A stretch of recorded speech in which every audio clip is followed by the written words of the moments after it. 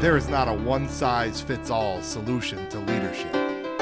Discover your inspiration to lead by hearing from those who are in the trenches each day, leading themselves and leading others. We will learn about their unique leadership style and identify the shared qualities between those who do it tremendously well. Welcome to the Lead with Empower podcast. Ladies and gentlemen, welcome back to the Lead with Empower podcast. Season 3 keeps on going strong here. Now, we're kind of kicking it back a little bit here, like 17, 18 years ago. Old friend, old coworker. Yes. My man, Joe Dumpson. Joe is a shift administrator for the Department of Youth Services at the state of Massachusetts. But we go back, we first met in the fall of, like, I had to do some math, had to bring out the old calendar, knock the dust off. Fall of 2003 at the Mill Pond School. Wow. Joe was the in-house coordinator, and it was more than that. We'll talk about that for the middle school at the Mill Pond School. But I look back on those times, and it was, very formative, right? For me as a professional, and I'm so, grateful that, getting to work alongside you and a great team of people there back, for a handful of years. But Joe Dumpson, shift administrator for Massachusetts State Department of Youth Services. D, how are you, man? Dan, how you doing, baby? How you doing? It's good to be here. It's good to have you on. How are you? How's your family doing? Everybody doing okay from a health safety standpoint? Just had a tragedy the day before yesterday, so I'm sort of, navigating being placed in the role that I've been sort of, I guess, born to do, so I'm trying to lead through this tragedy, and it was a tragedy. And, so it's day to day, and we're, making do, doing the best we can. I'm sorry to hear that, D. And if there's anybody that has the strength to get through and bring other people through tough situations, I'm talking to one of them right now. And thank you. Before we go any further, sending my best and prayers up to you and your family, Joe. Thank you. Appreciate it. Much appreciated. Yeah, no problem. And appreciate you obviously taking time to jump on with us today. Absolutely. Something like that. So, talk a little bit. I know you have a couple young ones in the household. How challenging has it been to try to work, try to manage at-home learning, try to manage the restrictions that we've been under for the past 12 months? A leadership challenge in and of itself right there. Give us a little insight into that, Joe. Tell me about it. And it's it's forced me to do a ton of research, because I feel like, and I see people are starting now on the news and different places to talk about it, but I saw it as abuse last year, and I truly feel like I'm watching someone abuse my children. And then so through my research, I saw other children being abused, suicide, domestic abuse, domestic violence, suicide, substance abuse. Kids at home all day with their abusers, you know what I mean? Kids at home not eating correctly, kids at home without the proper Wi-Fi. We have a pretty stable, fairly functioning household, and my daughter's regressing. Like, I'm watching her regress. First bad report card, first outburst with us. My son's in priest. So I did the Montessori route for what they offer, but this isn't it, and so my son didn't get his mode of learning technology until December. So from September to December, we provided the iPad. But what about the families who couldn't? What about the families who?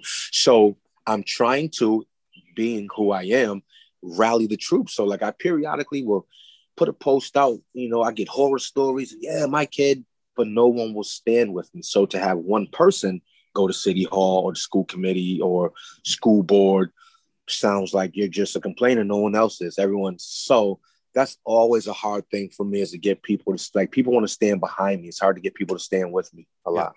Yeah. So that's what I'm experiencing.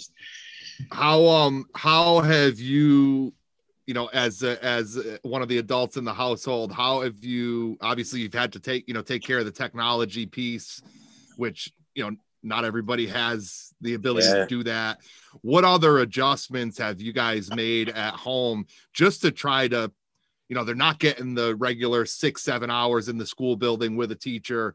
What are some of the adjustments that you guys have tried to implement just so it's not a complete loss of, you know, 18 months or whatever? Yeah. And that's what it feels like. So what I just recently implemented was like a token reward system. And I went all the way back to Mill Pond. Oh yeah. Because I had to figure out, like, I didn't want to be the bad guy. I was taking tablets, taking TV, like I had become the bad guy, like with a system that I didn't agree with, you know, because the studies say, you know, this isn't something that will affect kids. This isn't something that schools are super spreaders. We have charter schools, private schools, parochial schools. We have around the world where kids are going to school and they're going to school, you know? And so I had this I'm trying to enforce. And I spoke to my daughter's teacher and I said, you know, she will always, I will make sure she will always respect you. She will always be present. But, you know, when she has to go to the bathroom, I'm going to let her go to the bathroom. When she's, you know, no snacking. I said, you know, her little brother's eating a snack. I'm going to give her one. You know what I mean? Like, you know, I was telling my daughter, listen, if you're going to raise your hand, say you're going to the bathroom, or we're not going to be forced to sit in a chair. You already went to the bathroom. No, I wasn't really, you know. And so the token reward system, what I did, I got tired of being the bad guy. So I went and bought some stickers, bought some notebooks. I looked at their target areas of sort of what my daughter was struggling with, the talking back and not wanting to get up for school, not wanting to attend school, if you could call it that.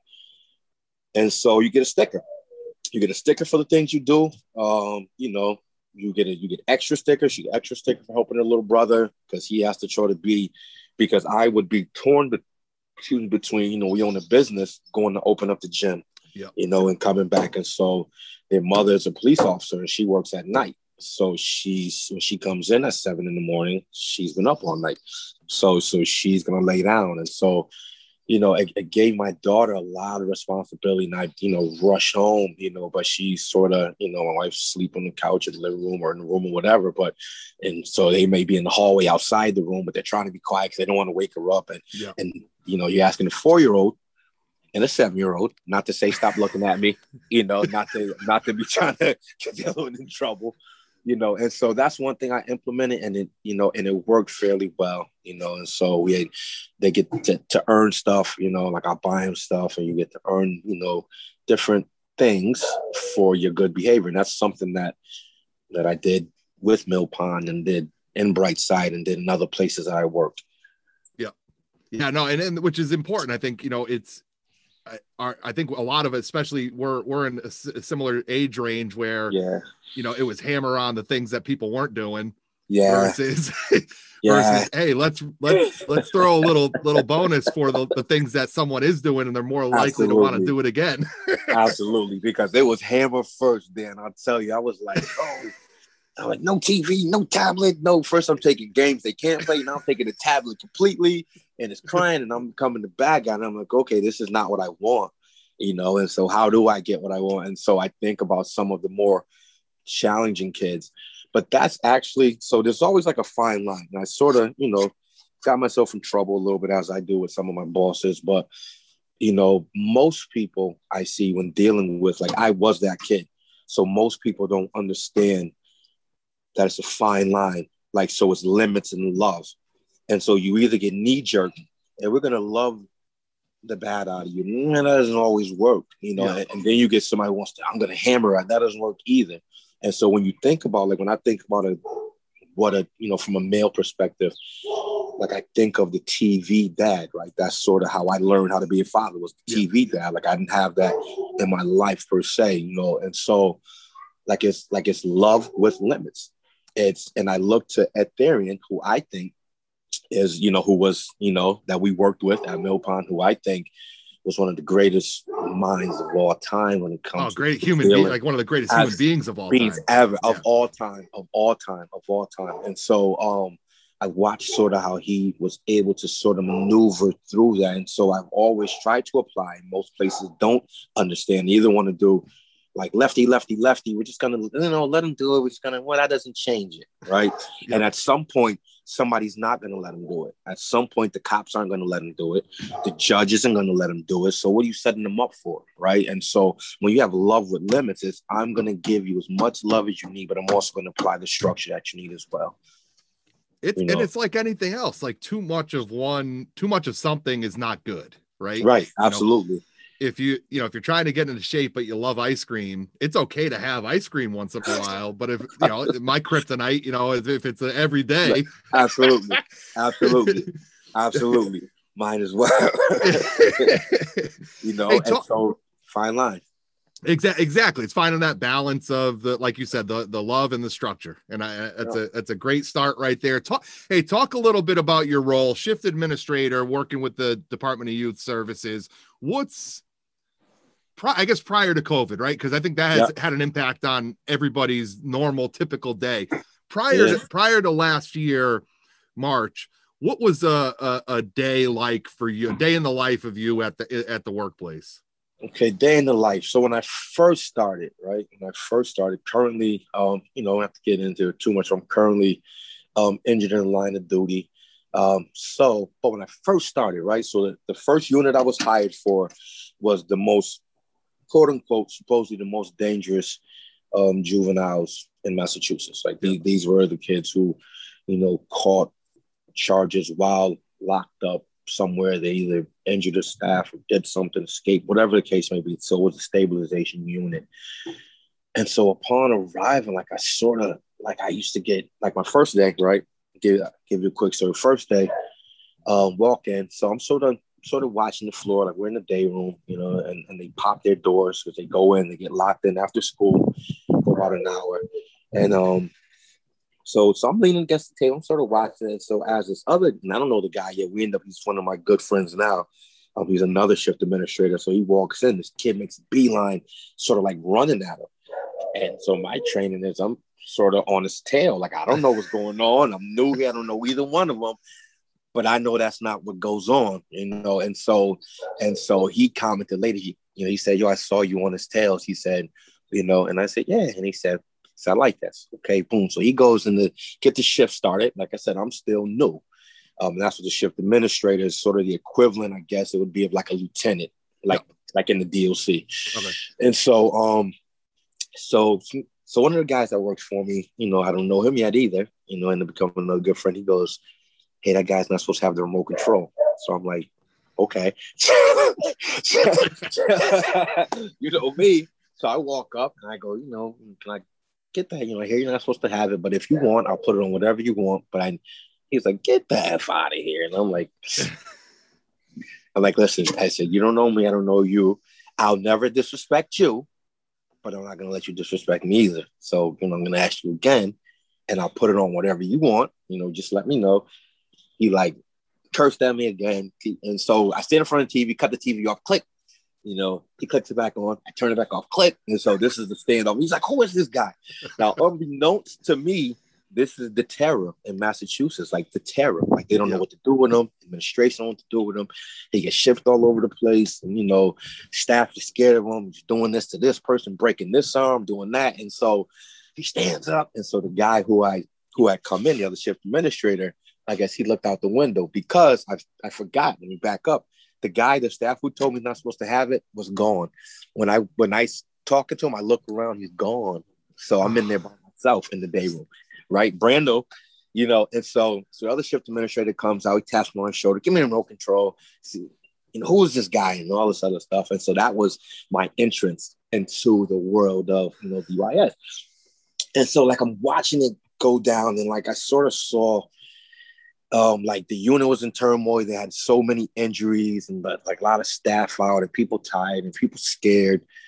And so I assumed leadership, I was like, I did it for them, but I also did it for me because they were causing me anxiety. Like literally I would pull up to work a half hour early so I could meditate. Like, and I'd have on like calming music as I go in and it would be chaos. Yeah. And it would be threats and it would be this and it would be that. And so like I remember asking like the acting director at the time, because there was no assistant director because everyone was getting hurt, people getting fired, whatever. And so I said, "I take the shift change." He was like, "Yeah, why? What are you gonna say?"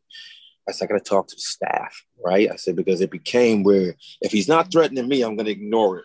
If he beats you up, then he beats you up, but at least he didn't I'm beat good. me Yeah. up. Yep. And I was like, listen, he just didn't beat you up yet. Like we're not gonna I said, so that's not how we're gonna operate. We can't operate out of fear, and they don't run it, we do. And so I said, since he is the troublemaker per se, I said we're gonna isolate him, and whenever he turns up, we're gonna respond accordingly. Yeah. But we're not gonna be in the. I said, and I'll go first. As part of being a leader, like I'm actually injured now because I would make sure to put myself in these tough situations because I didn't want anyone to get hurt.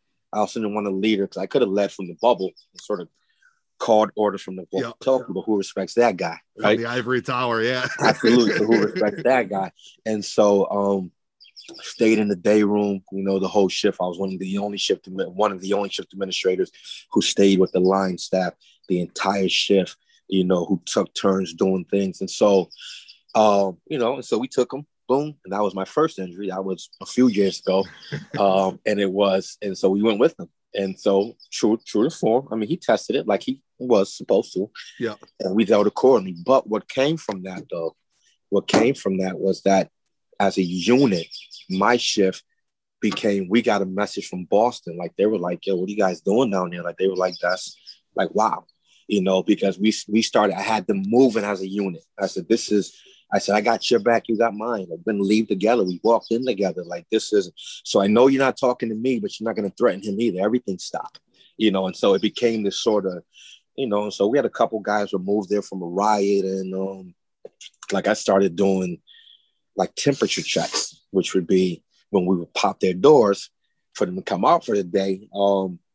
We'd sit in the circle and they hated it at first. Yeah. And sit in the circle. And, hey, listen, you can go back in if you want, but everyone has to come and you have to come. And so, how do you feel? How was your day? 1 to 10, what are you? I'm a 10, 10. Okay, good. Yeah, I'm a 1. Why? I don't want to tell you. Okay, but at least now I know to keep my eye on you. I know to check in with you again later. And so that kind of stuff was happening. So you got these guys who would say, they say, "Open my effing locker," or they say, "Open my effing door," in one of our meetings saying, "That's not how you talk. That's not how men talk to each other." Yeah. Right. And so it doesn't mean you're soft, but so I had these guys saying, "Can you please open my door? Is it okay if we do this?"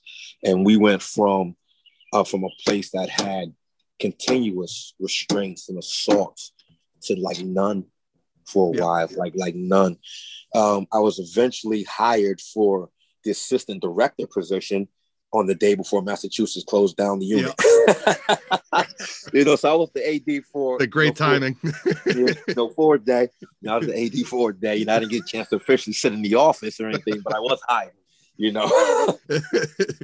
So you bring up two great points out of the gate there. Number one, not afraid to get your hands dirty, right? It's very easy when you get a position to really take the step back and kind of let somebody below you be the one that's out there in the trenches. And you did the opposite of that. And then the second thing is, the circle and the circle is a big deal. I, work with a lot of youth service bureaus, and that's when how you start meetings, how you end meetings. Yes. And you're right. Most of the time with youth and young adult, it's the dreaded circle. Yeah. They're like, but it gets to the idea of building relationships and how critical that is in leadership. Joe, talk a little bit about whether it's working with youths, young adults, or coworkers. In your experience, building relationships is important in leadership because it's important because communication is key to any working relationship. A lot of people will say, as far as like romantic relationships, no, communication is key in all relationships. And you need to build at least working, because there were some people that I didn't get along with, and there were a ton of people who hated I had my men, like it was almost like, like I like to look at like almost like war.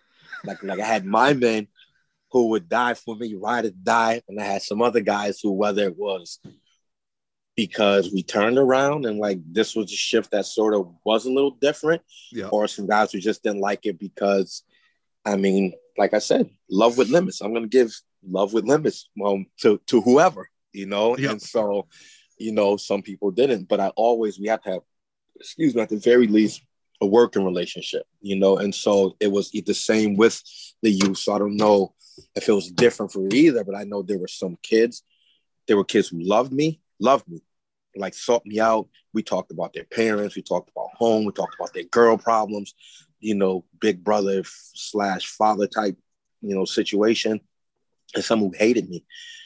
But it was just like I learned at Mill Pond. We had this kid who, came in. Father was a racist. He was a racist. He told Therian he didn't really want me working with his son. I had to work with his son. And when he left, the father said, he's all right. He's not like the other ones. Like I didn't change his mind in general. Not that much. Yeah. But I changed his mind about me. He said he's okay. And so that was one thing that we learned, and maybe I learned there was, it's like this is business and it's not personal. And so even when they make it personal, it wasn't personal. I learned how to sort of separate. And so I'm going to talk to you, whether you like me or not. There's something we need to get done, whether you like it or not, and sort of that's how we're just going to move. And it's not personal. I'm not going to turn the screws because I can, because I don't like that either, And so like one of the questions that I've had in some of my interviews for leadership roles was sort of like, what makes a leader? And it's surprising how most people really don't know what makes a leader. Like, a leader is willing to follow, a leader is willing to learn, a leader doesn't do it because he can, a leader, you know what I mean? Like there's so much, like there's a saying that says, a few sayings, one is heavy as head that wears the crown. Yep. And so if anyone actually knew what it meant to be an actual leader, like there's a lot, it's like, there's not much glory, like it, it flows downhill, what I'm saying? Sort of. And if you're doing it well. If you're doing it well. Yeah. And then the other saying is, there's an old Islamic saying that says, anyone who wants to be the king should. The fact that you want it, I've got to question why you want to be in charge. Like, why do you know what this comes with? There's a lot of crap that comes with it. Oh, great answers there. We've touched on the Mill Pond School a couple times already, which I knew would be a big part of this. And personally for me, I went from Belmont, Massachusetts, affluent community for a year, and then didn't know this at the time, but a mutual friend, Mr. Nieves, had to leave his position, and I was brought in to be a temporary fill, and I ended up being there for a little bit longer than that after he came back and everything. But I look back on the days at the Mill Pond from the young adults that we had there who had some tough upbringing, different situations. Some of the most fun times of my life were the after school pickup time when there was a group of us that would be able to stay outside and rib each other after a tough day. We'd get after each other a little bit. But one of the moments that sticks out to me most, and I remember it vividly, and it might've been in the spring of my first year there. And there was 2 group homes that lived on campus, the guys and the girls' home. And unbeknownst to everybody on staff, the girls had planned like a breakout. And and so we're out for our normal dismissal routine, and it was just calling the buses, getting the kids on the buses, making sure. And this day, we're out there, and suddenly the 12 girls that were part of the program were like jumping on the staff vans, trying to run away. And I vividly remember you had a one of the young students in a formal restraint because she was, posing a threat, and you were kind of facing one way, and there was another girl that lined your head up like she was trying to do a kickoff in football. And I caught it and started running towards you, and we scattered and ended up getting the situation under control. But that to me was an example of, I remember Ed Therian. And again, a guy that he dressed nicer than all of us. He had the tie on every day. He was out there getting his hands dirty. And what was great about that, and it opened my eyes as a young, educator at the time, was like his level of calm during what could have been an absolute shit show. It didn't turn into one. It could have been. Yes. Talk a little bit about some of the things you learned during your time at the Mill Pond, just about leadership and how, talk about some of those experiences that you carry with you to this day. Cause I know there's a lot for me, Joe. Yeah, but well, that's funny you brought that up because I remember it like it was yesterday. What I learned and I don't know if it's from earlier life, like I've been diagnosed PTSD, right? So I don't know if it's there.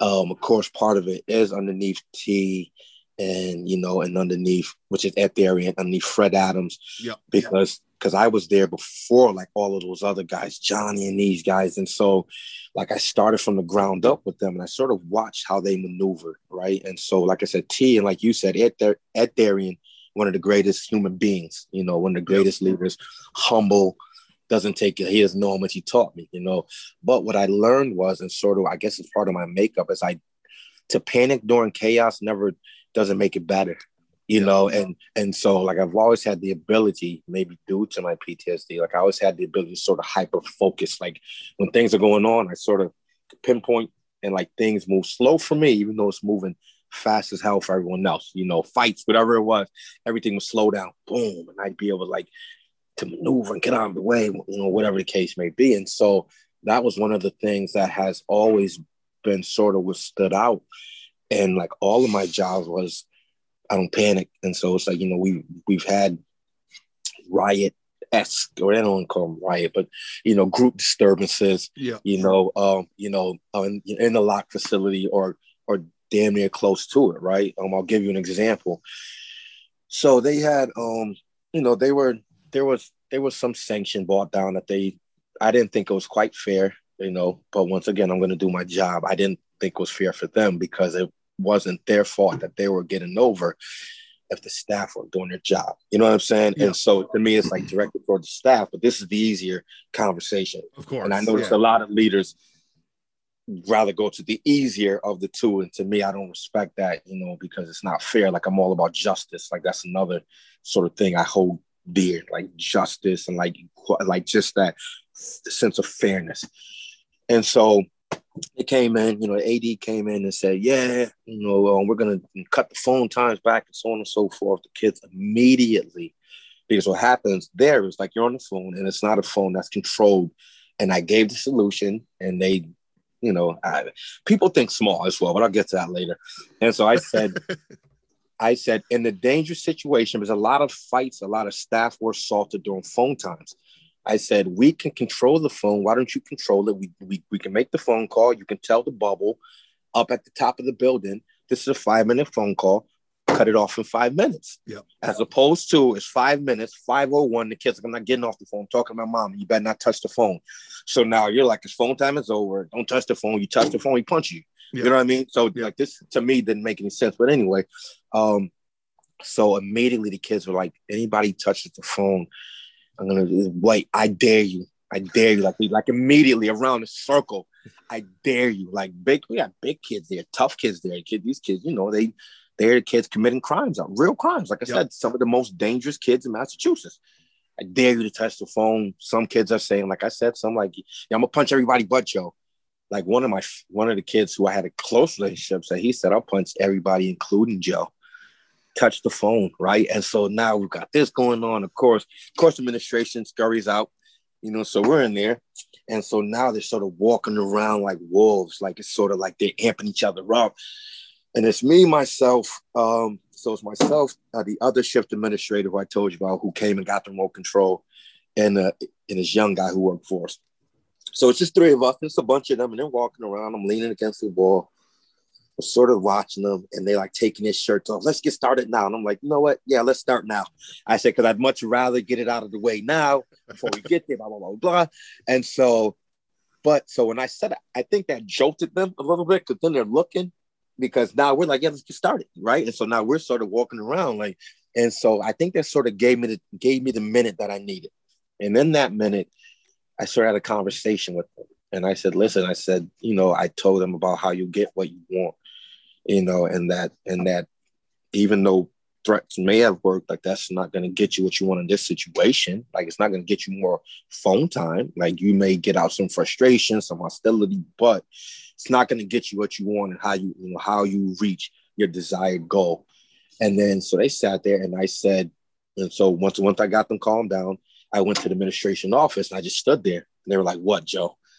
And I said, "I don't think it's fair." Like, you know what I'm saying? Like, and so then I told them, I said, "I don't think it's fair." I said, this is a staffing issue.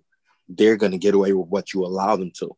So how do you punish them for being them as opposed to punishing? And so maybe staff were scared, maybe, who knows? Who knows why you're allowing something you shouldn't, but you shouldn't penalize them. Yeah. And so we talked, and they listened.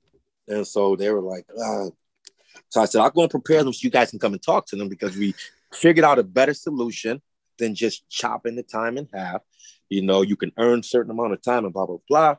And so I said, they said, no, why don't you tell them? And I said, no. I said, it's got to come from you guys. You tell them, right? If you guys took it, you tell them. I said, so I went out there, and before they spoke, I had them come in. They're all, of course, they're all scared, and so they're in there, and I stand in front of the guys, and I go, and so I give them the speech again. I said, it wasn't the threats about punching people. I said, I've been punched.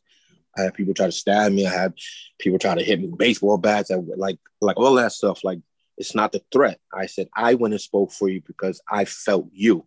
I said, and you guys were able to. And so we did the whole talk, let the administration talk, and that ended what could have been a very dangerous and violent situation, and so I've always learned that panicking doesn't change it. You have to remain calm in the chaos. And so even when you look at like tactical shooting and things of that nature, and they say, slow is smooth and smooth is fast. Yep. You know what I mean? And so that's sort of even how I learned it. Sort of like, okay, boom, while you're doing this, and I watch people in certain situations, because we would get codes. And so code is, in some part of the facility, there's something violent going on, and so it's all available staff, and we lock everyone in their rooms and leave maybe one person to watch people with two people locked up, and everyone takes off through the facility. So you're running full speed, like you get there, and I seen people sort of like looking around. It's like, no, like you walk in, you pinpoint, boom, that's danger, that's danger, that's danger. And you start sending people here, there, watch them, and, it's just something that I don't know how I do it or why I do it, but I know I did learn a lot of it at the Children's Study Home from Ed Therian, because we would be in those things all the time. I was going to say, we had similar situations in a different environment. And again, a lot of times, we had young adults coming in who were like born addicted to, substance abuse addictions, not because of a choice they made. Yes. Or abused physically, sexually, not because of a decision they made. So, I think you touched on it earlier. It's not personal, but like, if you take a second to figure out where this kid came from, you'll realize, all right, the issue's not with me. Absolutely. It's the issue's with the situation and something from their past that is causing them some negative, responses to the situation we're in right now. Absolutely, Dan. Absolutely. And that was one of the harder things to get people to sort of realize is like, listen, even when it's personal, it's not personal. I've been spit on. I've been called all kinds of names. Like, and the next day, guess what? I'm going to come in and high five you. Yeah. Like when I act like it didn't happen. And so like I said, like I had people who loved me, people who hated me. There was, like I said, that one kid who was supposed to be whatever, like he hated me. Like we'd have conversations and we played cards and stuff together. He hated me. He said, Joe, you think you're tough. And I said, I don't think I'm tough, bro. I said, we can't, like, this isn't how, like in this interaction, like I'm going to say, you're not going to do that. You're not going to do, like, we don't have to have this type of relationship. You know what I mean? Like, I'm just responding to You're a big chess guy. Yeah. And I was indoctrinated into that group and got my ass kicked a bunch of times and ended up being a spectator more than a player in those games. What you mentioned a minute ago, what you want to get, and this outbreak is not going to get you there, but there is a way to get there, and you can get what you want from a situation based on how you handle yourselves. Is that something you pulled from chess? Because that's so much about, I want to be there and I have to do this move and expect this move in return. Like, does that play out in your life? Like the chessboard almost? Yes. And once again, like I said, and we'll get to it when we I know we might delve into sort of my, earlier life or former life, past life. Some of it is like, it's survival, because I picked up chess in a way that it wasn't like I have friends who were formally taught. Like I have a friend who's always like, you mean, and I'm like, bro, I don't know any of that stuff that you're talking about. I just know how to play, and so because like it's strategic. And so like I love strategy. Like if I hadn't probably been the person I was, I should have went in the military. I should have followed that course. I should have probably been law enforcement. Like that's just, of the things I like to do and the way I maneuver through situations. But I didn't. And so I was, I was on the other side, and so I was, tactical and strategic, uh, and so I look at life always. So like I've read The Art of War a million times. Like I read books on strategy. Like I sort of just study the Book of the Five Rings and, these different sort of treatises on war and strategy and how people think, and, and that's how life was. And I was just sort of, I don't know, like I always had a survival instinct. Like when I finally went to therapy, like they were trying to get me to go to therapy since I was in third grade. Yeah. I remember my third grade teacher, because I used to have like a real pronounced stutter, right? Another remnant of trauma. Yeah. And so they were like, yeah, Joe, we have someone, who's gonna come, like a speech pathologist. I'm like, okay. So we get to the office. The lady comes and gets me. We get to the office. She has this folder of like all my drawings, and she's like, "What are you thinking about when you drew this picture of this monster ripping this guy's head off?" This isn't about my speech. What the hell? So at 8 years old, I already knew. I said, "What's that have to do with me stuttering?" And I said, "Take me back to class." Right? Yeah. 8 years old, third grade, and so, but part of sort of, what I learned when I finally went of my own volition as a grown man, right? As a grown man, I was already a therapist at this time that I went to therapy. Yeah. And so what he told me was about my PTSD, and sort of how my PTSD is like a little different than most. It's like the way that my brain is wired, sort of like I said, things slow down, and like I'm always thinking survival. So I'm always saying, if this happens, then this will happen. If that happens, then what happens? And so my brain is always moving in steps, and it's always, and that's just sort of how I think and view things, And that's why you smoked most the chess battles were epic, and we'll get into that later on in the episode. But that's why he handled me freaking without breaking a bead of sweat. Hey, so we touched on your youth and your younger years, young adult years have come up. Talk a little bit about your journey as a young child, young adult, and touch on maybe a couple experiences and people who, maybe in the moment you had no idea, like, this is going to shape who I am down the road. But now looking back as an adult, a couple experiences, a couple people that had an impact on who you are today, Joe. Okay. So growing up, I was the last of 6 kids. My mother had been done for a few years, and my father wanted to hold on to the marriage. And so he's got, plant one more. And she was like, hoping that it would help him stay. And so she was like, no, you still got to go, so they got divorced.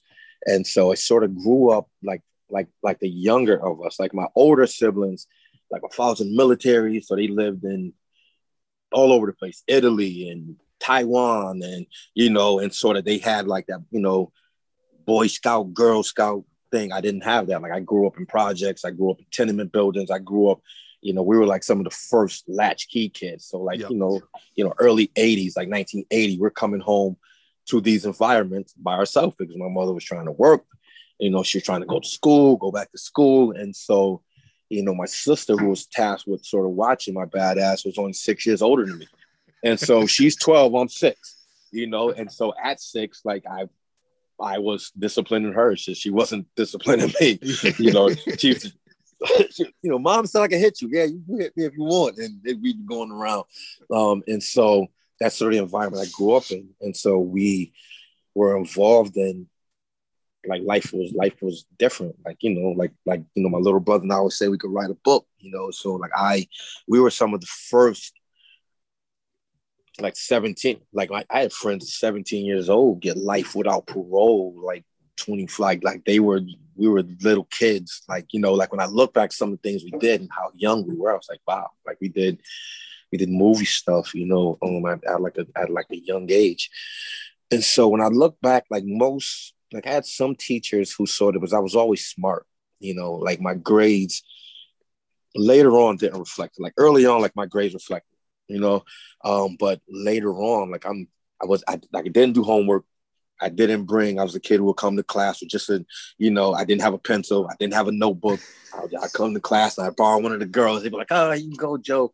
You know, random locker searches, you know, when something went wrong in school, that call me over the intercom, calm down. We can call the cops and, you know, trying to get people to press charges on me, all kind of crazy stuff. But there were a few teachers who recognized, you know, like my SAT score was crazy. Like, you know, I was off my SAT score, like who's who in American school, you know, American, like who's who, whatever it's called, who's who American high schoolers.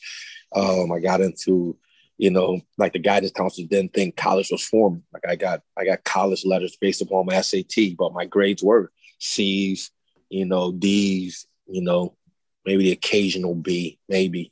But like I said, I didn't do homework, or if I did homework, I did it in homeroom, you know, like I rushed through it or whatever. And so I had some teachers who sort of saw some potential. You know, I didn't much really pay into it. But once again, you hear a name that we've said several times. Ed Darian was like my first. Like he's like a brother to me, you know, and like he, you know, like he always tells me what I gave him. I go, you don't have a clue. So my interview, right? So my uncle worked there. You remember Hashem, Mr. Hashem was there. So, you know, Sufa, I've been there for years. And so he said, you know, it's a job opening. So now, mind you, I'm fresh off the streets. Like I'm truly in gangster mode. Like I was a gangster. Like that's who I was, you know, literally. So I come to the interview and I laugh when I think about what I wore, right? So at this time, you know, like we wore all fatigues. Like I wore fatigues every day, like fatigue pants, like the BDU sort of shirts, wore hoodies, and I had a mouthful of gold teeth. I had long braids, and I had my hat on the entire interview. I had an army hat on, army clothes, a hoodie. I had my chain hanging on the hoodie. I had Tim's on, and like so. T told me, Mr. Darian told me years later. So it's Mr. Zippin, you know, who since passed, God bless him. You know, Ed Darian, Fred Adams. He said Fred didn't want to hire me. So he said, Fred's like, And so he said, Zippin said, T, it's up to you. And T said something about him. And so Mill Pond was the beginning of my rehabilitation. Like it was a symbiotic relationship. And I grew for the 12 years I was there. I grew each time. Like I was getting arrested while I was there. Like I was getting in trouble while I was there. But being that I'm not a hypocrite, I couldn't tell these kids not to do things that I would go home and do. And so what I saw and looking at them was I saw little me's, I saw my little brothers, I saw like cousins and friends. And I was like, I've got to save them.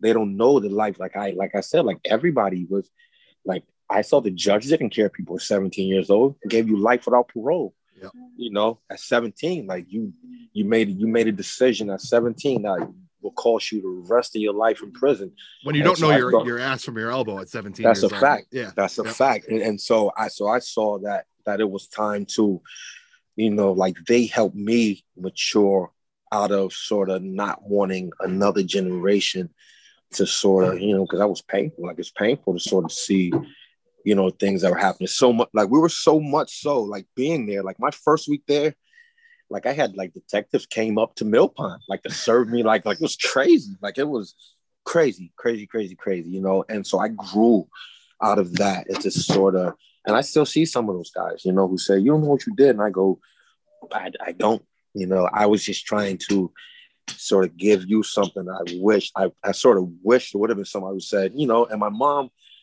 you know, wasn't that she was working and then going to University Without Walls. So she come home at like 9 o'clock at night, you know, and we are, you know, doing whatever the hell we wanted to do, you know? And so, you know, we're seeking and looking for stuff and, you know, sort of life happened how it happened. And so that's sort of like I guess, answered both questions. Sort of that's sort of where I came from.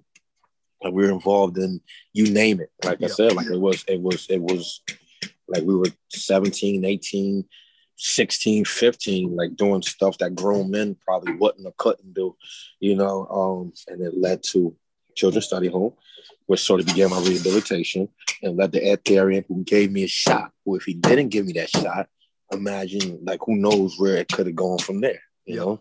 How old were you, Joe, when you started at Mill Pond? I was maybe 21, maybe 21. Yeah, so young. I mean, young, still maybe figuring stuff out. Yeah, maybe 20, and that helped me with some of the kids because one of the guys comes to my men's group, and like he was like, "Yo," he said, "You were the coolest guy and stuff that you wore." I was like, "I wasn't that much older than you guys." Like, 3 years apart. Like, yeah, some of you guys like 38 years old. I'm like 30, 38. Like I'm like, I'm like, what? I'm like, you got a brain, kid. Like, so I really wasn't that. So I listened to the same music. I talked, and that actually helped me develop. Because I'm still working on with a few guys, like a program, to help. Got to get it off the floor, but to help kids in these areas and also improve community policing. I want to bring in, like we spoke, almost like a PAL league, but to get, some law enforcement to come and help coach and sort of introduce the community to the police officer and vice versa and sort of fix that rift. But one of the things that I have is I learned from me, and some people will debate it, and I go, like, I'm saying it because I was that kid, you know what I mean? So it's called, like, it's this type of mentor is the only type that can reach certain kids because you look like them, but you're saying something different, and so you may still have some hard edges. You may need some polish yourself, but I know that in that relationship, they help each other. Yeah. But so like a Judge Mathis, or like even to me, because some of the kids, they look at me, this old man, and they're like, yeah, right. And I'm like, yo, like you couldn't have hung with me when you were my age. You know what I'm saying? Like if I was, but they don't see that, right? They see this older guy, you come into work, like a Judge Mathis, you're a judge. Who cares that you went to prison for 8 years or whatever the case may be? They can't sort of connect the dots. What they connect the dots with is this guy looking just like me. He talks just like me. And now he's saying, why are you doing that? And so now you're actually able to get through like the thick skull to sort of say, I don't know why I'm doing it. And so, and then that person can say, well, I did it too. And this is what happens. And, and which is huge. And in that, because again, I think I'll go to Mill Pond because that was my, for me, I've never worked with DYS outside of like scattered, right? Never for a prolonged period of time, but at Mill Pond was prolonged. Like, those kids coming in did have a very thick shell, and they were very cautious about who they would let in and who they kept out. Again, for a ton of reasons that were before we were with them. And to be able to have somebody that has that connection of, hey, this guy, essentially lived the same playbook when he was my age, and he's doing something productive now, probably should open an ear. Absolutely. Because it's what they don't recognize or don't, first of all, like, it's a combination of not truly, when you're adolescent in general, from no matter where you're from, you sort of feel like death is far away, right? Which is why teenagers die all the time, doing dumb shit, but, you also have this thing of combine that with not really wanting to go any further, right? I remember talking to, and she was actually like, I was actually cool with her, with her father, but since at another school that I was the lead interventionist, I sort of I ran the day-to-day operations. And so, like, I'm talking to her, and she was tough. She was tough. The boys followed her. She was tough. Those DYS girls are usually a little meaner, and so got a little edge to them. So I asked her, I said, well, what do you want to be when you grow up? She's I'm not going to be alive. She was like, I don't think about after I'm 21. And I was like it floored me, but I knew it to be real. Like, that's a real sentiment. And so when you couple those together, and then on top of that, like you said, the mistrust or distrust, there's not a lot to reach them. And so some of them, as I know, I wasn't listening to a bunch, especially if I didn't believe, especially if I didn't, listen to you. So, you need that mentor, at least to get you in the door. Then he's going to walk them across the bridge to, now here's this guy, and this guy went to prison too, or this guy was this, and they're like, him? Like, yeah, listen to him. And so that's part of like my motto, that I believe is gonna work. And I've seen it work around the country in certain places. Only certain places will allow it to happen. Those certain states, it's almost like they don't recognize, like, this is who you need to get to him. Yeah. Like this, like they may have whatever the issue was, because there were, like I said, I had, they fought for me to stay at Mill Pond. Like they fought for me to stay at Mill Pond. Like there were times where, like I said, I got in trouble sometimes, and they went through the bylaws and sort of, for this, it's got to be this. And I had a great lawyer. Like I had a great lawyer, but there were times where they went and they was like, nope, the bylaws say this, and no, he can stay. But, and so sometimes you need a certain person to reach certain people. Yep. Absolutely. And again, I think it highlights, a lot of times all people need is a chance and someone that'll go to bat for them. Yes. And Ed Therian was obviously, correct me if I'm wrong, but he was that guy. He was that guy. Pivotal point in your life. Guy. Yeah. Well, plus I never lied to him either, because I come in and I go, AT this weekend. Yeah, he'd be like, he's like, but I never lied. You know what I'm saying? Because I felt I owed him that, and that if you should hear from me, and if you got to let me go, I get it. And it was a mutual respect. And like I said, if they, like the last time, it really was that point, because he said, D, they got to find you innocent. He said, they don't find you innocent, like, you're going. But it wouldn't have mattered. If they didn't find me innocent, I was going to prison, So, and that was another turning point in my life that actually kicked me the final way over. Because like I said, like it's almost like, and I tell guys that I work with now, like we were that longer than we were this, and so you're gonna have like the stumbles and all that, shit. But anyway, long story short, got involved in something that had nothing totally to do with me. I was saving people and got caught up in some stuff. And so now I'm looking at like a ton of time, man. Like I'm looking at time like it's crazy. And so I had at the time, I had my son's mother have him stay out of school. And he was in third grade, it was that third grade again. I said, because I want to hug him here. I said, I don't know if I want you to bring him to see me in prison. You know what I'm saying? Like, I don't know if that's what I want, And so I remember, so we're sitting there, the trial's not going well. It's not going well at all, so much so that when the jury came back, I didn't even stand up. I was like, I'm not going to stand up for you guys to give me time. Just give it to me, right? But they came back not guilty. So anyway, long story short, so in the midst of the trial, right, I turned around, creator told me, turn around, and who's looking through the window? Because he can't come in. It's my son. And I all I see is this. Oh God. And so I said, it was like boom, like my heart dropped. I started praying. And I said, if you get me out of this, I'm done. And so by done, like I said, I was caught up in something. I was like my friends no longer were my friends. Like I was like, they're like, yo, and I was like, I got something else. Like I went to school, so now I went back to school, right? And then this is happening. Sort of like it was a lonely period, but I always tell people elevation is lonely. Yep. Sometimes when you're making that trek, some people came back around, people who I thought weren't going to be dangerous to me or around me, because I have friends who say, why you talk to him and not me? Yeah, you don't want to, you're still doing the same thing you were doing 20 years ago. Like, I don't, there's no, we don't speak the same language anymore, yep. So these guys, we play chess, we talk, and we're talking about other stuff. And so it sort of changed. Like that was the other sort of change, like boom, and that was major, because I said, when I come home, he'll be a grown man. And what will I tell him? What could I say? Sorry. There was no sorry. Sorry. There's no sorry. So, so creator came through, jury came back not guilty, and I was able to keep my job at Mill Pond, like I said.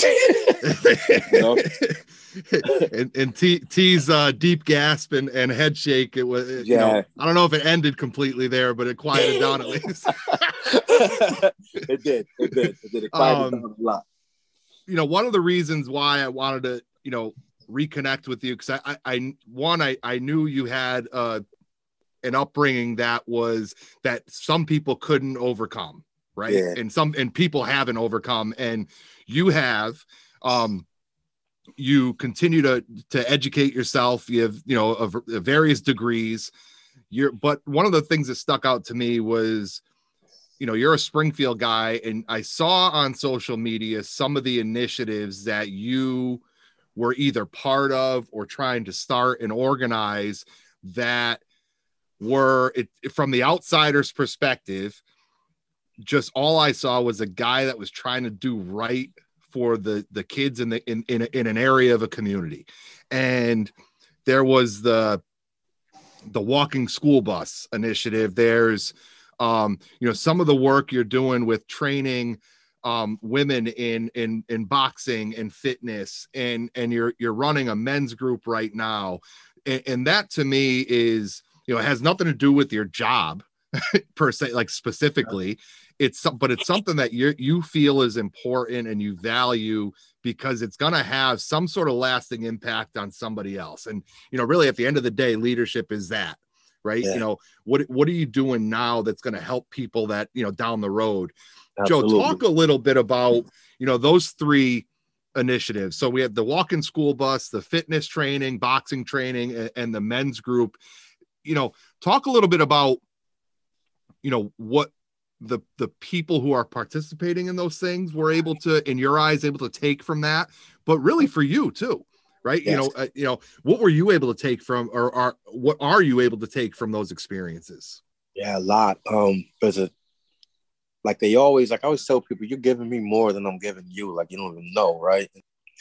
Okay, and so the walk-in school bus, I was a part of. I was working at the housing authority, and so like it was a community. It was sort of like a community policing.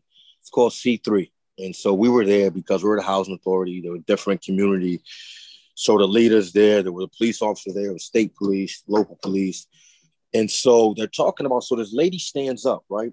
And so like she's an older lady, and she's like, yeah, we got these kids. And so I'm listening to the story. And so, like I know we've driven through different locales, right? Yeah. Where it gets a little nicer, the bus stops at every driveway, bang, bang, bang, bang, bang. But in the heart of the city, you got 5-year-olds being required to walk 1.5 miles to school, through some of the most dangerous terrain, right? Yeah.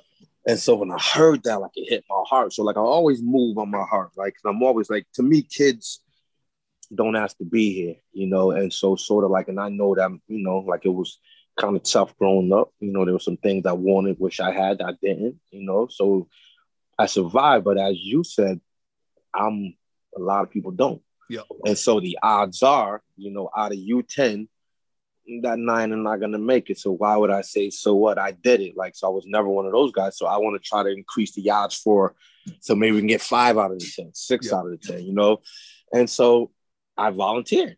And so no one's out there. So it's, it's myself, it's this police sergeant, great guy, and so we're out there. And so we're walking the kids. And so, but there's so many kids from so many different directions. Now we got to split up. So I got my bus, he's got his bus, the lady had her bus, and it's crazy because they're looking for people. And so I kept, sending the clarion call. And the only people who I got to come out were all people who couldn't do it. So everyone I got to come out couldn't pass the Corey. Everybody. I had about 10 guys who were out there walking. So here it is. We're the bad guys. I got these bad guys out walking kids to school, and so, we're going through, like I said, like there were incidents where, I remember walking past these guys. So there were always just guys out there. They'd be drinking and smoking weed. And so I was like, I get the kids in line and we sort of, maneuver through. And walking back, like the guys, one of the guys like, hey, what are those kids special? I said, all kids are special. I said, they're not like special ed. I said, but they're special because they're kids. He said, what are you doing? I said, I'm making sure they get to school safe. And he looked at me. And so from that day forward, when they saw me come, they would hide their beers. Like they would put the weed down and they'd be like, hey, and they would say hi. and I'd salute them, and then, keep it moving, and so like it was like I got a lot out of it. I actually stopped doing that because I didn't which is always like, which is why I think I need to run my own program. Like I always, which is what I'm working on trying to do. Like I always run into, a lot of times at the top, they don't really understand what it takes to make it actually work, and so certain things are needed. And so, at the top, they, wanted to penalize kids. And to me, it's like, if safety is what we're like, safety is the agenda, how do you tell someone they can't be safe? Right? Like you're in a position to consequence them in school, right? Take their lunch, take their recess, take a break, write 50 times, whatever. But you don't tell this little girl that she can't be safe because she told you shut up. Like, and so that, like, I sort of bumped heads with that, like, philosophically. And so, they weren't willing to change. And so I said, okay, well, I don't work here. I don't even have a kid who goes here. You know what I'm saying? Like, okay, so good luck, And so, like, I remember the sergeant was like, Joe, don't leave, man. You're going to leave me by myself. And I was like, bro, I can't. Like, I'm not. Like, I can't walk these guys while she's walking across the street by herself. Yeah. And she's like, no, you guys still can't be on the bus. She takes off running. And I'm like, yo, it's cars. Like, you know what I'm saying? And so I had to make, once, like, I do everything by principles, right? A lot of people don't understand but principles are, there's things I'll die for, there's things I'll live for, there's things that sort of like, and if it doesn't sit right here, I go, like I can't be a part of it, so I had to leave that. I tried to start last, maybe a year, maybe 2 years ago. There was a little girl who was abducted, and so she was held for hours, and people actually saw the car and helped facilitate her release, but who knows if this guy was taking her up to the woods, what I'm saying? He had her for hours, you know what I mean? And with my wife being, police officer, she sort of was more privy to certain things. So anyway, I'm trying to set up. So I'm telling people, I'm like, listen, we don't need to go through anybody. We don't need any court. I said, no one has to walk them. I said, because we can forego Corey. I said, if we get a couple people who can grab some coffee and stand at a corner every 3 blocks, you know what I mean? Stand at a corner every 3 blocks. And that way we can walkie-talkie, got 4 coming, and that way you can sort of have a safe pathway from wherever the bus stop started, because they started at certain places, all the way to the school, you know. So everyone, like I said, I always have a hard time getting people to stand with me. Most people want to stand behind me. Yeah, it's a good idea, but no one wants to come do it. Okay, so all right, so that's sort of what happened there. With the training, we started. It was I was doing martial arts at the time, and so the school was closing down, and so we had just had my daughter, and so she wanted to lose a little bit of weight, so we started going to start working out. So we offered if people wanted to join us, and so people came, and so we did first. We did free, you can come free, then we did $5, and so then we got like 30 people out there, and we're doing hills and drills. So hills and drills, you come out there like I kill them. But like the major thing is, right, so what we would do is, like, after we killed her, because she's a beast too, so after we would kill them, they'd be like laying in the grass, and I'd walk to the bottom of the hill, and they look at me, and they'd look up from, they sweating, covered in dirt, and I said, I don't care how you get up there, meet me at the top of the hill, and I take off. I say, you looking, and so some people, they started to run, some people would, but whoever, as long as you could crawl, you could bear crawl up there. Yeah. We'd be at the top of the hill, like, clapping, people didn't get there. And so they used to call it like my, you didn't give your, like, if I didn't do it, I did 2 things at the top of the hill. I would sort of give them like a speech. They say, oh, you don't give your, whatever they would call them, sermons at the top of the hill. and then we would roar. right? And so I go, it's not a scream. I said, it's a roar, and it comes from here. And we'd go 1, 2, 3, and like, be like, roar, you know, and like, yo, like it would echo through the park, and people would, you know, look over, and like they loved it, and like it would rejuvenate them. And so it was, and I said, I'd always say, and you thought you couldn't do one more, and you did, you know. And so boom, so like that was the fitness thing. So we started there. And so we would end around September, and they'd go, this is too early. What are we going to do with you guys? Start back in April. Okay, so we go to October. To 1 year, we're out there with scarves and snow on the ground. Right, you know. And so we turned our garage into like our first fitness studio. And so, but we're doing like 3 classes. So, you know, get out of work and run in the house and get dressed. The first cars are pulling up. The garage only fit like 6 people. So you still got 18 people. It's six, boom, you know. And so then we went from there to current location, you know, in the mall, you know. So we went to the mall, and, you know, and a lot of those girls and guys, and I hate to say it, but the guys, like, it's like the girls, and I tell the girls, like, you guys are stronger than the guys. I hate to say it. Oh, 100%. Because what happens, I said, when guys go to the gym, do one set, you text, you know, you go get some water, you look at the girls as you go past, you come back, do another set, you know, you look in the mirror, you know, you text somebody else, you know, you're playing the game. I said, this is 35 to 40 minutes of bang, bang, bang, bang, bang, bang. And we're doing HIIT workout. So it's bang, bang, bang. And so I said, you know, so guys come and they go, you know, they come to some of the spin classes, you know, they come to some of the, you know, if we can put something together that sort of slow down for them, you know, but they've been with us. Some of them have been with us for the entire 8 years, you know. So that's that with the fitness. As far as the men's group, you know, I saw like it, you know, I saw a problem and I saw a solution, because like you said, my brain, the chest thing, like the way my brain works is sort of like I don't want to spend a lot of times on the problem. Like, I'd rather look at the solution. Like, I'm a firm believer in, you know, don't cry with spilt milk. And I even added my own ending to it. You know, even if it's the last little bit of milk, drink water, like clean it up and drink water. Like, for me to sort of look at something that happened and keep talking about it doesn't make sense. Like, it's sort of illogical. So I spilled the milk. I'm going to clean it up. And if that was the last milk, I'm going to drink water. Say, well, it's something, right? And so with some of my brothers, what I saw was, like, I started having like a few of them come over, and I call them brothers and not biological brothers, but I don't really have friends. Like, I have guys I call my brothers, right? You know, because I don't really, you know, as much as I love humanity, I don't like a lot of people, man. Like, I hate quote of the year. It's true. You know, there's a lot of things missing in people, like, and it's things that I don't know, like they could put in there, like, and, you know, and so if they want to do it, you know, but so most people would rather pretend to be okay than work to be okay, you know. And so I don't, you know, so I got these guys that coming over, and they're still going through it. They're going through certain things in their life, certain things with, you know, they can't get off their back, certain things just in general life, like they're maybe in and out of prison.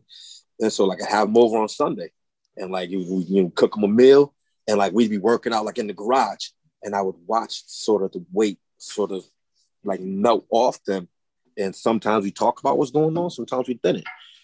And so I started thinking, so like the name of the group is Steel Sharpens Steel, right? You know, because there's like a quote in the Bible, I think, that says like iron sharpens iron or whatever. And so it's like, you know, only steel can sharpen steel. And so what I saw was that, and I knew for myself, you know, even being a therapist, like we don't talk. Like, guys, that's not what we do. Like, girls will talk to their girlfriends, their mother, their sister. They have somebody they're going to either complain, vent, cry. There's an outlet. Yeah, it's an outlet. Guys don't have an outlet. And so we carry it and die, right? You know, and so we have another saying that, you know, there's a difference. Like, we give hugs, we don't get hugs. You know, so a lot of times we're the ones doing this, and no one ever in return walks up to us just, oh man, honey, you like had a bad day. Boom. And if you get that, and if you're getting that, then you don't know how blessed you are. But a lot of people don't get that. And so what I saw was, I said, you know, it's like, you know, it's like when you put things in a trash can, it's going to empty itself. You don't empty the trash can, eventually the paper falls out on the floor. So what happens is, when it falls out for us, it's either high blood pressure, stroke, heart attack, you know, go off road rage, whatever the case may be. It comes out some way that's not healthy. Yeah. And so for the men's group, I said, we don't. And so I have a group of men, and it's crazy. The guys who come out they boxing coaches, martial artists, like tough guys, you know, street guys. Guys are coming out to just sort of sit around the circle. And I had guys crying there, you know, had guys talk about things, you know, like I never told anyone this before, you know. And so it's a place that guys can come, and it's their group. I go, it's not my group, it's your group. You know, sometimes I facilitate. I always facilitate. Sometimes I'll throw out like some motivational interview, and I'll sort of draw some things out of them. I'll sort of catch somebody, and I'll go, well, does that work for you? You know, like I might throw a question at them, you know, and sort of see some growth happening, you know, within the group since we started as well. To see some guys who sort of came in hard line, like, no, this is just the way I am. And if they can't, to sort of see some thought happening. And so this is to make us not just better men, but better fathers, better partners, you know, and then you ultimately make a better community, right? And so you get these guys in there who may, you know, and it's okay to, and like I always use myself as an example, right? Like I, you know, like I'm the toughest guy I know, I think, you know, and if I got to cry, I'm gonna cry. You know what I'm saying? And I teach my son, you know, listen, it's okay to cry if you're hurt, you know, mentally, physically, spiritually. We just don't cry forever. You know, crying forever is the equivalent of, okay, now it becomes unproductive. You've been crying for, you know, it's like, you know, you cry when you feel it, you know, and when it's over, it's over. You know, you might even cry while you're doing it, but it doesn't stop your movement, you know, and so it's more of a cleanse. And so to be able to always throw myself out there to go like, yo, like I didn't know what to do, or this is what happened, or, you know, and I see a lot of people, you know, start to sort of, you know, share. I was talking to my son the other day, and, you know, so he was saying, because I have people who won't show me their weak side. And he said, you know, he said, it's hard when you look up to somebody, you know. He was almost like they have this vision of me, and I go, yo, bro, if something affects me, like I cried when they kidnapped that little girl. I cried 5 times. Like I cried 5 times. I didn't know her. You know what I'm saying? Like I see stuff on TV. I see, you know, something that affects somebody. Like if it affects me, it affects me. It doesn't mean I won't be in the front line. I'm a frontline soldier, you know. So, you know, I might be crying as I'm running at you. You know what I'm saying? So, you know, but you know, this is a place that guys can sort of learn how to be, because a lot of us were taught, or we were shown how to be men by men who didn't know how to be men. Yeah, you know what I mean? If that makes sense. You know, we don't do that. What are you doing? And I watch guys ruin their kids, and I go, man, you don't know how to be a man. Like, I don't think you're tough, and you want to tell him he's a punk. Like, I think you're a punk. You know what I mean? Like, you know, and so it's like these false sense of it. So in order to make a man better, like these guys are saying, wow, we're giving strategies out. Guys are going home and trying it. Like, wow, you know, you know, some guys have substance problems. They're trying the strategies. Like I introduced them to meditation. Some guys never would have thought about meditating, or if they heard about it, why would I do that? Listen, I meditate every day. You know, I read, I try to better myself every day. I reflect every night, I meditate every day. I have a series of, like, you know, spiritual books, like, you know, the Quran, the Bible, the Upanishads, Eckhart Tolle, Lao Tzu, you know, the Tao Te Ching, like I said, the Book of 5 Rings. There's a bunch of things that I do, like, and I'll pick and choose, like, depending on the day, the 4 agreements. Yeah. But there's a bunch of audiobooks that I sort of put on after my meditation. I sort of go through them, bing, bing, bing, bing, you know, that constant growth. And that's sort of, I guess, another tenet of being a, you know, good leader is I'm like, you're never done learning, and I'm always evolving. Yep. And he nailed it. And I was the lifelong learning thing. And that's something that every single person I've had on the podcast, and you're number 63, guest number 63. Wow. That has come up in some way, shape, or form, from teacher, school superintendent, college coach, professional athlete, every single person in some way, shape, or form have touched on that concept of, the evolution, the lifelong learning, and nothing more important, because as soon as you think you're done, you're done. You're done. You're done. And that's how I gauge people. Whenever they feel like they can't learn or they're done, I go, wow, like that shows how far you are from the destination is the path. Like we never arrive, ever. Love it.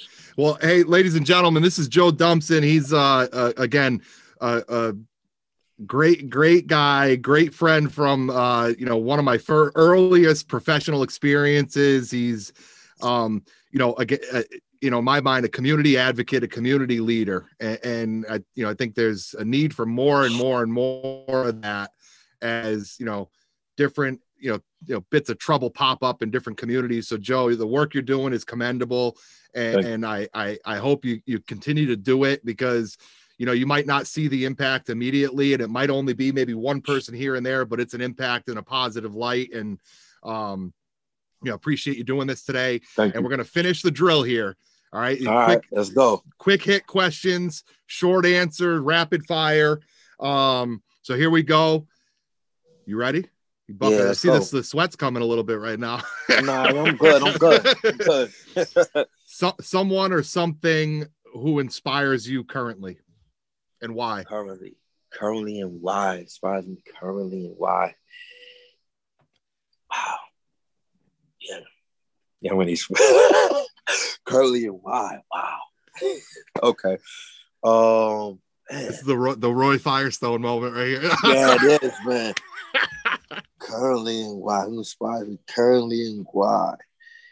I don't know. I gotta take some time on that one. Maybe we'll come back to that. Gotcha. Okay. At your prime, and at the two of your primes, who was the better chess player, you or Melvin Floyd? Oh, me, hands down. You sure? Melvin would say the other. Hands down. Mel might say differently, but Mel was good. But I still beat him more than he beat me. You or Mark Whitley?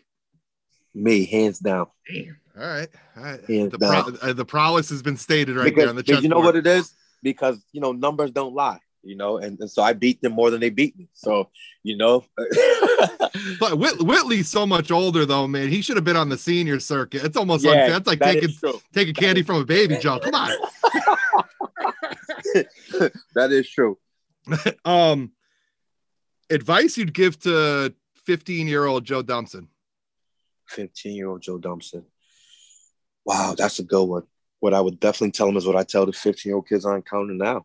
That that life isn't promised, and that we have to sort of make, and we have to, but we also have the power to. That's the other thing. I'm a firm believer that we have the power to change anything around us. And so instead, I sort of went into my shell. I sort of was, engulfed in the trauma when I could have changed it. And I could have been doing this years earlier, but I also I wouldn't change anything I went through, because I don't think I'd be who I was if I didn't go through what I went through. Yeah. Great answer. But I would definitely tell them we got the power, to change what we want. Great answer. And last question, Joe, leadership means doing it when you don't, like I always tell people, it's not that I don't, I've led people for good and for bad, right? I've been a leader all my life, and leadership doesn't mean that I'm not scared, doesn't mean that I don't have anxiety, doesn't mean that I'm unsure. Leadership means I'm going to do it anyway, and so it's almost like I know it needs to be done, so I'm going to get it done because it has to be done. And so it's that sense of because it, like being a leader, you have to have compassion, you have to be humble, you have to be fierce, you have to know when to be and wear which hat. And so it involves all of the whys, and so leadership means all those different characteristics. Awesome. And as far as someone who there's this guy in New Jersey, it's a gym owner, for the first question about who inspires you right now. A guy in New Jersey, I can't think of his name, but he went to war with the governor of New Jersey over his COVID stuff. And like, he was sort of like, yo, like, my gym is safe. And if Walmart can be open, I can be open. And he went to jail over it. He owes like New Jersey, like probably $1 million. And he took his doors off. They locked the doors. He took them off. Like he came to work every day. And he inspired me because that's sort of what it takes. And most people aren't willing to say, you know, and that's sort of what America is and where we're sort of going away from, where people don't understand this is America. This is the place where I can say no. Like it's for the people, by the people. Like we are the government. And it's sort of slowly going to where, no, the government's in charge. No, they're actually not in charge. Yeah. You know, and so this guy sort of like I was like, wow, like it was like, and so like I started following him on Instagram, like because I was watching him being interviewed, and I was like, this guy, like he went to jail for it. And I watched religious leaders not open up their buildings because somebody told them they couldn't. And I was like, what? You know what I mean? Like, to me, here's a guy who, he's not a religious leader. Yeah. But he took the stand that they should have taken. No, we're not removing Bibles and Qurans and, you know, and Torahs. We're going to open up on Friday, Saturday, and Sunday. We're going to be here. And you know what? We're okay with it. We'll wear masks. We'll do whatever you want us to do, but you can't tell us we're closed because people need us. Yeah. And he was willing to do that. So he stood up and fought the fight. Yeah. And fought the fight and currently fighting it, owing the million. Like, they just emptied out his bank accounts. Like they just came empty his bank accounts out and all kind of stuff. Like, to me, he's a hero. Like that's American. You know, awesome, great answer. And D, I didn't say this in the beginning, but again, I probably didn't realize it, or it definitely didn't say it when we shared space on Island Pond Road there, or whatever the name was. But you know, thank you, and you were part of a group of people who had a huge impact on who I am and who I've become based on watching you operate and watching, you know, T and Mark Whitley and Wayne Allen, that whole group of people there.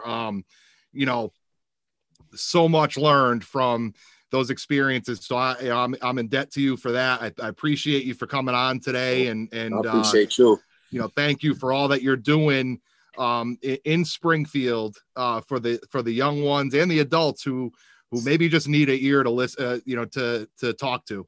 And you know, keep up the great work, keep up the fight to make that place better and to help the young ones who, you know, might have the choice to go down a, you know, tough path to steer them in a direction that's going to keep them, you know, out of trouble and really give them the opportunity to discover their best, because you surely have. And, yes. And, you know, I think there's a ton of wisdom there that can be passed along. So I appreciate you joining us today, Joe. Thank you. You're welcome. You're welcome, man. Thanks for having me. I appreciate you for having me, giving me the opportunity. No, my pleasure.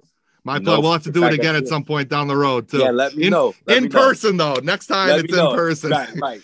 Hey, ladies and gentlemen, that is the Lead with Empower podcast. That was Joe Dumpson. He leads with Empower. And hey, if you take something away from this conversation today, give somebody a chance.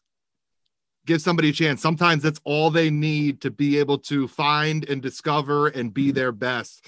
Hey, we'll check you out next time. Be safe, be smart. Do something nice for somebody. Thanks for joining us. We'll see you later.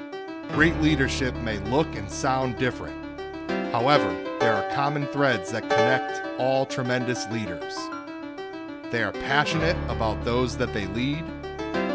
They do that which brings out their best and the best in those around them. And they never take the easy way out, because the exceptional will never come from easy.